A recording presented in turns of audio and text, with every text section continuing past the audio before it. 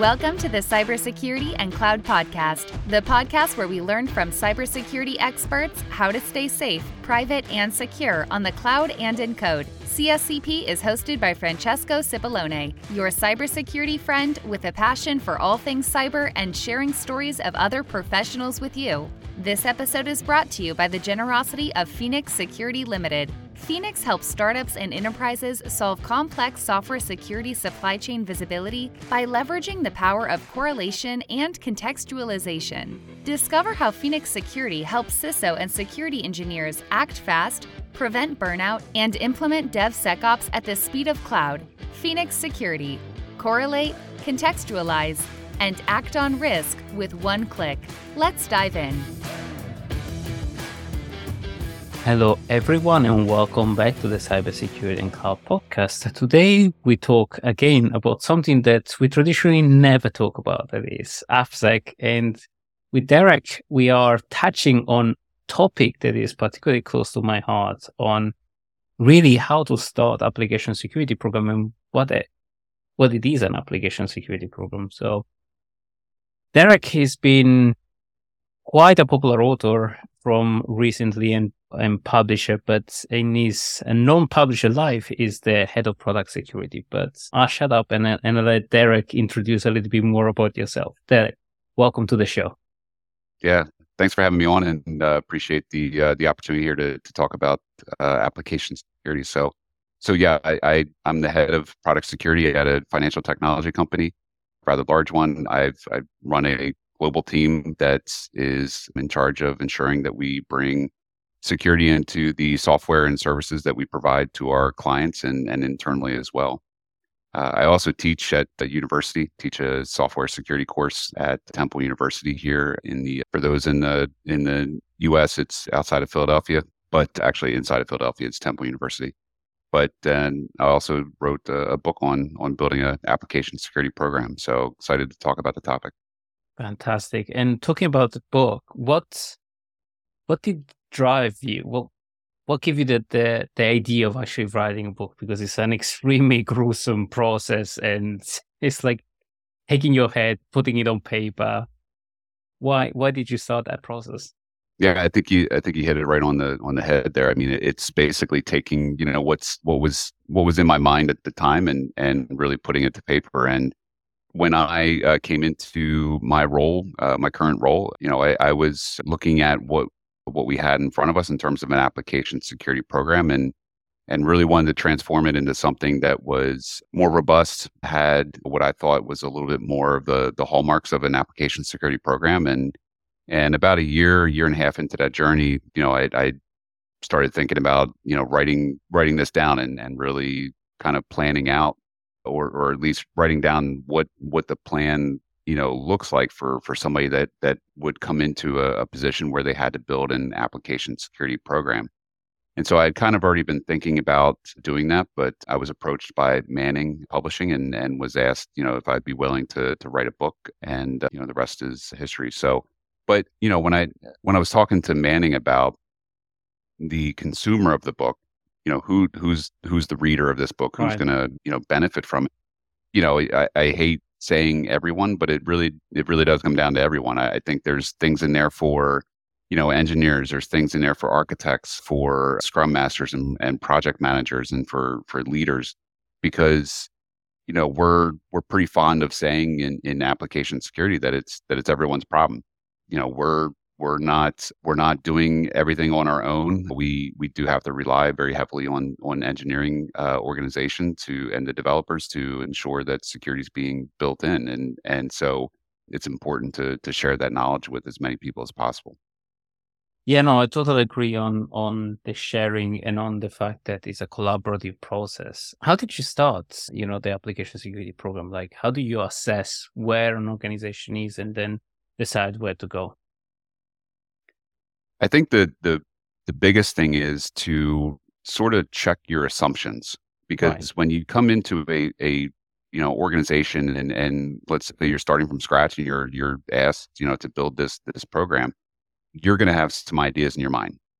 Here I need to do these three things first, and that may not necessarily be in line with what the organization actually needs. So what I'd like to do is get out and start talking to the engineering organization and the developers and find out, like, what are your pain points? What are your risks? Like, what do you see as risks? Because the security organization is going to have a different lens on what the risk is compared to what the engineering organization is going to see. And there's also some, what I would call tribal knowledge that you just don't know, right? And I think there was a pretty good example. I'd mentioned this recently in a conversation I had, where when I, came into my role, I did the whole roadshow when I got out and started talking to people and finding out, what their concerns were. And one theme that kept bubbling up in a couple of those conversations were things that was something that just wasn't on anybody's radar. And it Interesting. was a significant risk. It was a significant security risk that once it was pointed out, I was like, oh, geez, that's concerning, and that came from engineering, not from security. And so I think, you may not always find those gems, but I think it's important to take that input, from the people that you're working with, the organization that you're working with, to understand what their risks are, and make sure that you mingle that with the risks that are identified by security. And once you have kind of that baseline of what is it that we're trying to protect, then you start building your program, around that, because our job is to reduce the risk of the organization. And if you don't know what that risk is, then you don't know what you're trying to tackle. You don't know what you need to protect, you right? can protect. And that's good on the touch point on a recent conversation that we had around SPOM being actually just asset management, or an evolution of asset management, or maybe an involution of asset management. What's your take on the whole bill of material? And I'm not going to say the dirty S word. Yeah. I think we talk a lot about blocking and tackling, in security. It's the basics, right? And I think that, knowing what your assets are and knowing what you have deployed in environments and what goes in, what is the recipe to make bread? What is the recipe that is, the different ingredients that are being put together to make your application. I think that's kind of fundamental. So I know that there's a lot of, especially with the executive order that came out, I guess last year from the Biden administration, and the cybersecurity strategy, and there's been a lot of attention put on third-party risk and the libraries and components that are being used by organizations to build their software. I think it's a bit of reactionary, just because there's a lot of consideration around how attackers can get into the supply chain by compromising one component in order to leverage that against multiple organizations. But when it comes down to it, I mean, it's basics, right? You need to know what you have, and I think we all know that. But those of us that work in engineering also know that it's a complex ecosystem. There's stuff everywhere, and you don't always know where it is. And that sounds crazy maybe to the layman, that you don't know what's running in your environment. It's like, no, sometimes you don't. It changes so quickly. Exactly. And it's not for a lack of trying. It's just, to your point, I mean, things change so rapidly. Things that were there yesterday aren't there today. Things that aren't there today are there tomorrow. And, it's an ever changing environment. So, but it is basic, having an idea of what's in your environment and what the ingredients are for building your application. I mean, that's fundamental. No, that's a brilliant point. And maybe on that point, we touched about what you're building, where you run it. I want to ask a couple of questions on that. So first of all, what's a product? And how do we define a label linked to this product that is fundamentally a product bill of material, or a P-bomb, or star bomb? Everybody call it in a very different way. But what is a product? Let's start maybe from there. in your I'd love to opinion? know what a product is. I think that's a tough question too, because when we look at trying to protect, right? Application security or product security. It's about protecting the assets and protecting the value that the organization is delivering to its clients. Mhm. And I think what you're getting at here is that can take many forms, right? I mean, you can have APIs that are completely independent of an application. You can have microservices, dozens or scores of microservices that are combined to create an application, and that application looks different for each client. You can have a monolith product, which I think is what we're all kind of accustomed to, from a product standpoint, that it's, you have a war file that's, deployed to an Apache server, and it's like, well, there it is, but I think today we don't have a monolithic application anymore that's deployed, that, we only run 2-3 versions of it, Mhm. for all of our clients. Those days are gone. And so, I've struggled with this as well. It's, do we look at the product from a point of view of what do we sell to our clients? What are the SKUs that our clients see? Is it, product ABC, 1, 2, 3? That's our product. Well, Mhm. that product could be, built by multiple different applications that are pulled together, components from each of those applications that are, using microservices and calling APIs from third parties. It's spaghetti behind the scenes. So, I think when we talk about, product, I think it's, what do we sell to our clients? What do our clients see? But I don't have a great answer for that. I mean, what do you think? What is a product to you? That's a very good question. And, I've struggled a lot with the definition of product. And I think there isn't a definition of product, first of all. I've seen a lot of transformation. I've done a lot of AppSec transformation, and everybody calls product in a different way. Some people even call product service instead of service, because that's what they know about the product. That's what being sold, as you rightfully said, to client. Some other called software that they build and how they compose with website API, multiple component, multiple structure that call each other. So I think it's really depending on the organization where you are and how you want to define. But I've seen there is a silver lining that it's not just everything fluid, but I think I've seen ownership and product being kind of similar and resonate kind of in the same way, where each individual that owns a specific product, or a named individual that owns a product, or where the bucket stops, that's the collection of things that makes sense to be called a product, because then you have accountability, you have traceability, you have things that you can call, as you say. This episode is brought to you by the generosity of Phoenix Security Limited. Phoenix helps startups and enterprises solve complex software security supply chain visibility by leveraging the power of correlation and contextualization. Phoenix platform connects to your repositories, scanners, and cloud, correlates all the information, and provides you with a prioritized list of vulnerabilities that need to be addressed first. Discover how Phoenix Security helps CISOs and developers remove friction and maximize the use of DevSecOps professionals at phoenix.security. Phoenix Security, correlate, contextualize, and act on risk with one click. Measure risk and measure the performance of specific things, and having somebody that makes a decision. There is the definition of product that, for me, it made more sense and it was more impactful because it had action linked to it. What do you think, Derek?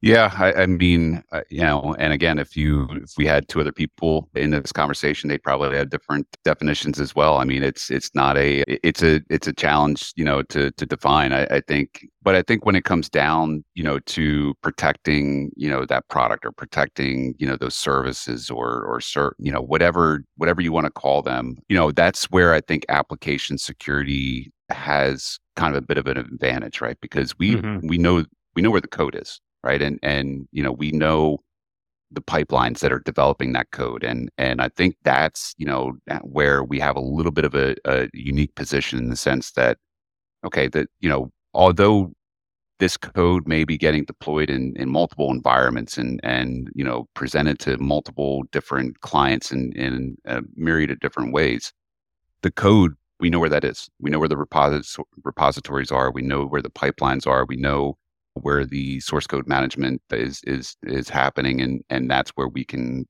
inject ourselves and ensure that we're catching issues early on. So I think that's helpful, having that visibility. I see that you mentioned product as software, and before you mentioned also risk. How do you see product risk in this? Because it's been changing quite Yeah. frequently, and I'm referring to the posture management that Gartner has put out of recently, looking at the full stack application security. What's your take on that? Yeah, it's risk is again another one of those kind of changing things, right? And I think when we look at, because what I see as risk might be different than what the business sees as risk, than what the engineering team sees as risk, and that's right. The business is going to have a different risk lens than technology will. Mhm. And when it comes down to, this is sort of, I know when we talk about risk rating and understanding risk, we always talk about pulling in the business and the technology people, getting together and coming to a consensus that this is the overall risk for the organization. I don't think that organizations in general have done a great job on defining their risk and understanding what their risk is, or at least coming to a consensus, in the sense that is a 1 hour outage on our flagship product, is that a technical risk, or is that a business risk?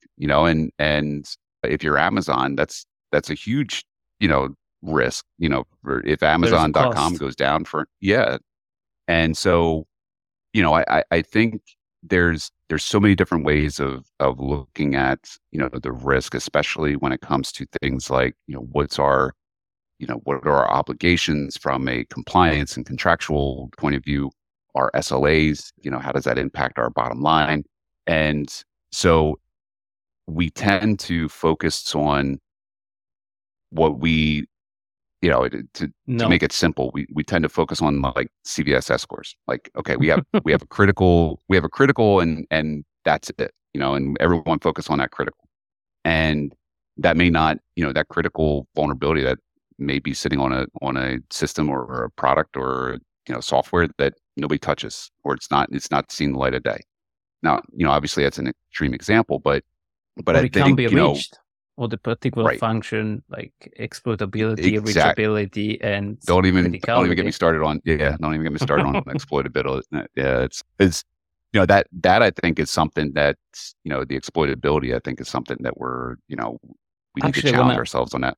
I want to take you on that, because there is a huge debate of recent in the industry: SAST, SCA, DAST, and RASP. Mhm. And maybe we can talk through the audience of what are those formula, because not everybody, maybe people are used to static code analysis and dependency analysis, but real-time analysis or runtime analysis and dynamic testing, people are not that familiar with. Yeah. I know you have and opinion, and Yeah. we've been discussing with Jeff from Contrast a lot about this. Yep. Yeah, I bet you have. And to be honest, like I like what Jeff's doing. I like Contrast too. I think that a lot of the stuff that they're doing there in that space makes sense, especially with being able. Well, anyway, I'm not on a sales call here for Contrast, but I think I think we had them extensively on the previous season. We're gonna have Jeff again on this season. So. Good. Yeah, good. No, he's great. I've had the opportunity to meet him at least once or twice, like in person, and we've had conversations, obviously. But I think the whole concept of this concept of shifting smart, right? We've spent so much time with the shift left, right? Everything shifts left, and And, I'll admit that I've been on that bandwagon as well, because I think, there's a lot of value in that sense that, you want to push your analysis tools and your vulnerability management as close to development as possible. And there's truth to that, right? And I think the way I always think about it is, and writing books and being a teaching at Temple, for me, it's about changing the mindset, and changing, getting developers to think about security while they're, or at least have the confidence and the ability to develop secure code from the start. And I think that is still shifting left, right? It's getting more secure code being written. But then there's that kind of shift sort of left, right? Where it's, that's Right. where you have that static analysis, right? Where you're scanning the code, you're scanning the code as it sits. And the challenges with that is that it's not running, it's not running code, right? You tend to get a lot of false positives from SAST. You tend to get a lot of noise, out of SAST, and not a lot of actionable, vulnerabilities. I think we're better at that than we were, let's say, 5-10 years ago in terms of SAST. But that's still a challenge with static analysis.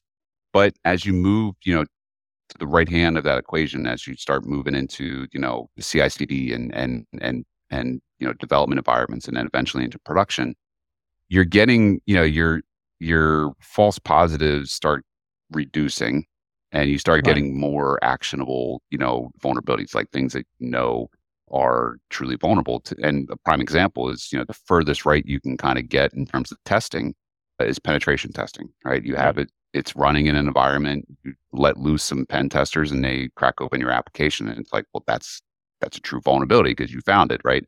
But then you So I need to think, trace it back. The challenge is you Yep. need to trace it back, and that's the whole challenge of 'Cause Dust. they're not going to tell you where the line of code is where this was, created. It's just, I found this, just as a silly example, I found a SQL injection on your, text box on your main page, right? Good luck finding it. I mean, you can, right? But they're not, yes, to your point. It requires you're in- analysis. It requires Correct, a deeper correct. analysis and a deeper Correct. triage, and sometimes it's buried down on the SQL query. Sometimes it can be the middleware. Sometimes it can be even the front end, God forbid. Right. And on the opposite side, it's less noisy, but then it's difficult to trace it back. But on the flip side, you don't have any contextual element when you're looking at code, but could be quick firing. Right.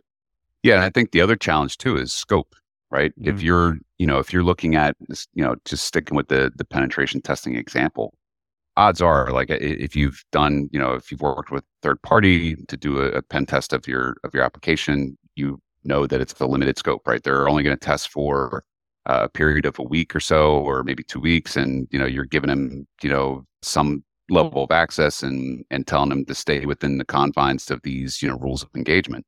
Because that's how hacker works, right? Yeah, exactly. Right. Yeah. Yeah. And so, that means that you aren't getting a true picture, right? You're getting a predefined picture, right? Getting a picture of something that you told the attacker that, okay, here's the places, that you can go to. Everything, these other areas are off limits.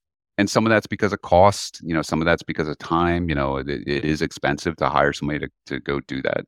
So you do limit the scope, but that's another challenge too with that type of, as you move further to the right, whether it's penetration testing or any kind of like DAS tool or something like that, or IAST, you're not always getting the full picture, right?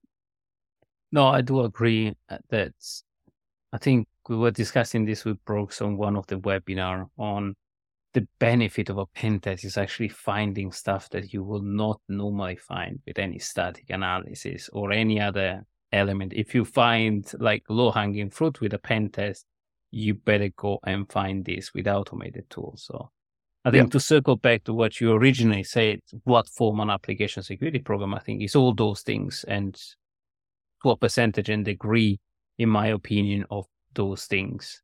What do you think? Right. Yeah, no, I mean, totally agree. 100%. Brilliant. And the Running Application Security program is not the only book you wrote, though. What drove you to actually write Alicia Connect? Yeah, so COVID. I think no, I was thinking about the idea. I have a daughter at the time. She was, about the age of the girl in the story that I was writing about. But we talk about shift left, and I think if you're gonna shift left, the furthest left you can get is teaching teaching kids how to be secure. So no, I think it comes. Let's Yeah, go exactly. young. I think we're no strangers to this. I mean, you see a lot of if you go out and people watch, which I do, go to the mall or go sit somewhere and people watch and you see everyone's got their nose in a device, and I think children are picking those devices up early, and sometimes they don't have parents like that work in cybersecurity. So, but I will say that I've been surprised. There are a lot of savvy parents out there, but there's a lot of parents out there that aren't. And it's you don't hand over the keys to a car to a child without some basic training and fundamentals. And I think we tend to hand over tablets and phones and to children at a very young age without really giving them kind of the armor that I think they need to get into that technology. I mean, we're and it's the book series. There's 3 books in the series, and each one kind of takes on different challenges. The first one's just about getting accustomed to the technology and setting up secure passwords and proper usage of the technology, and it kind of progresses from there, and including some stuff with friending people that you don't know, and kind of getting in trouble with maybe talking to people that you shouldn't be talking to, and those are all real challenges. I think I follow some parenting groups where related to technology, and there's a lot of very frightening, heartbreaking stories that parents go through with their children and technology. And again, I think we don't hand over the keys to a car to a young child, yet we give these devices over to them without really kind of thinking about it. And it's a different world. So I totally agree with you. What we can equip them is with critical judgment and tools, weapon and armor. But maybe on the same subject, what's your take on GPT and the whole generative AI that we empower everybody, including children, to handle? And if you don't have, for example, the ability to cross-reference sources, that is, that we as an adult struggle, how can we trust that an AI is going to do a better job than a critical judgment website? Yeah, I'm on the AI train. It was a little apprehensive to begin with, but I think there's and I think it's one of those things where start using it and you'll start seeing the power of it. But also start using it and you'll start seeing the limitations of it. There's but that's going to change. That's going to be ever evolving. And I think what switched with me was starting to think about it as more of making me more productive. And it's not about replacing functionality. When Google came along and suddenly it's the joke that you don't have to remember anything anymore, right? You can just Google it, and if you're hanging out with friends and you say like, oh, remember that TV show, what was it called? I don't know. And somebody Googles it, right? Nobody needs to remember that stuff anymore. But that hasn't faster. Yes. Yeah. And I think that, with AI, I think it's about understanding that it's going to augment the way we do things. I think that there's definitely some great, potential there for just very basic things that we do, just data, crunching on data or coming up with ideas for things. Those are, very low hanging kind of use cases for AI, but it's definitely going to be, as quickly as it's evolving. I think a year from now, we're going to see a fundamentally different, landscape. I think it's for the good. If you want to pull it back into like security, I think there's some good use cases there as well. Mm-hmm. Just helping developers develop more secure code, being kind of a secure assistant. And I know that there are some companies that are working on that. I also think that, from a security organization, that we can leverage AI to help us even with things like vulnerability management or just kind of correlating data and trying to find, indicators of compromise and all that stuff. I know, again, products are sort of doing that, but now this puts it into the hands of the security organization to do that. On the flip side of that, obviously attackers are looking at AI to make their job easier too, right? And I brought this up yesterday that, in a conversation I was having where, you kind of see an attacker, asking ChatGPT to create, exploit code for something. And, ChatGPT comes back and says, as an AI model, I can't do this. And then you just see, the attacker kind of adjust the prompt a little bit and suddenly, they got the code that they needed. So, the word or the phrase prompt engineering is starting to catch on, where creating that, Right. being able to create those prompts that are going to get you what you need is going to take off as well. So, I think there's a lot there to unpack. I think that there's going to be a lot of good stuff that are going to come out of it, but like everything else, there's going to be challenges as well. Yeah, I think it's early days and there is a lot of experiment out there, definitely on secure coding, removing of potential false positive vulnerability. You still need the context aspect of it because not every cross-reference that you can do with GPT will be able to give you good information or maybe mislead you on some information. Like we did a couple of research where cross-referencing data set actually give you 89% of the time a wrong response and it changes all the time. So I think there are definitely use cases, but as you rightfully say, I think attackers are using it, so we better get on the bandwagon and get at the same speed because is the catching the mouse or cat and mouse game. Right. If we let the mouse go too fast and too far, we'll lose the battle. Yeah, definitely. Anyway, we unfortunately come towards the end of our conversation, and this open up a topic like AI and application security. Open up a topic that maybe we can take on a following podcast. But we have a tradition here on the CSCP, on the Cybersecurity and Cloud podcast, that is leave the audience with a positive message. What will be your positive message for younger? I'm going to challenge you on younger and older generation. I think, and I'll say this, I think that there's always excitement in this space. You talk about the AI and I think that, there's obviously it's all over the AI is not new, right? But it's been all over the news, in the recent months with ChatGPT and everyone's asking about how to do with it, and how to deal with it and how to use it.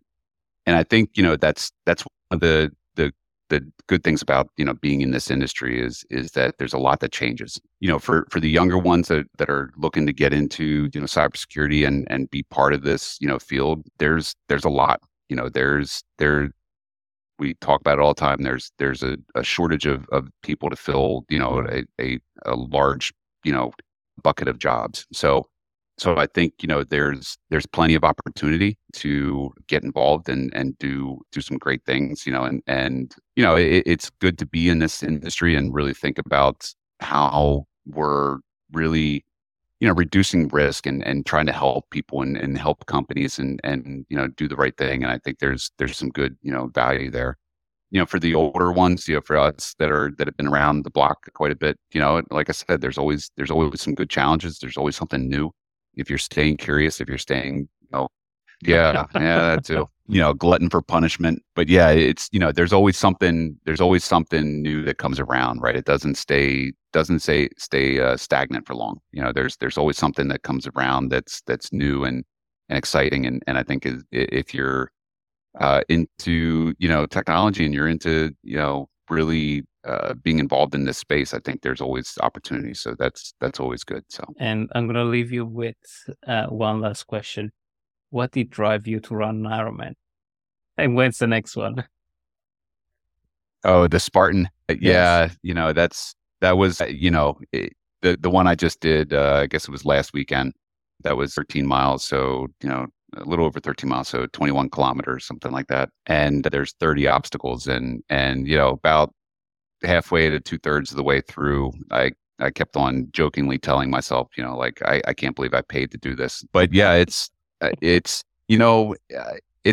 challenged, right? I think it's always kind of exciting, to get up there to the start line and start running and knowing that there's, some challenges ahead of you. And I don't really look at the course ahead of time. So I usually kind of get surprised, when I'm on the course, which is fun. It's fun and it's exhausting at the same time because I'm not really, but you know what? There's a lot of parallels to, I think, to the work that we do too, where it's just, you come in, you have no idea what the day's going to bring, and you just kind of you don't really train.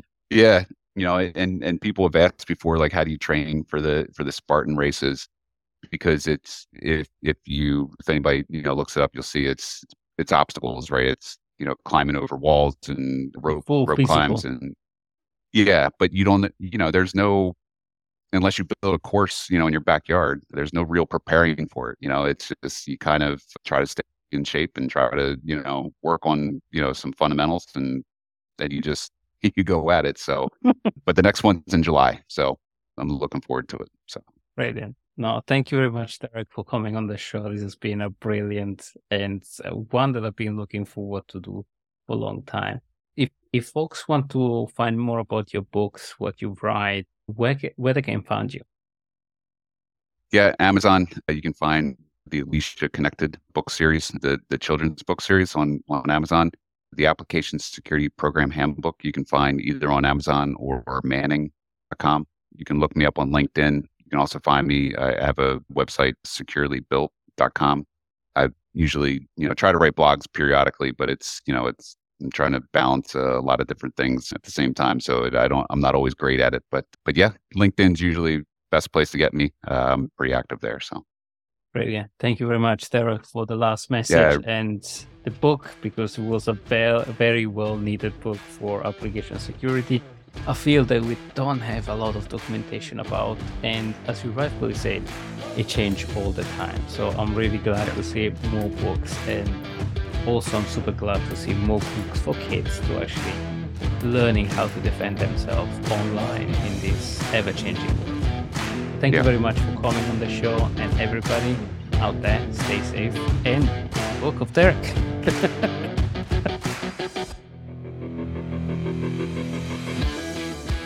We hope you enjoyed today's episode. Please leave us a review on Apple Podcast and post it on social media tagging Cybersecurity Cloud Podcast for a chance to win a $100 Amazon gift card. Discover other episodes at www.cybersecuritypodcast.com.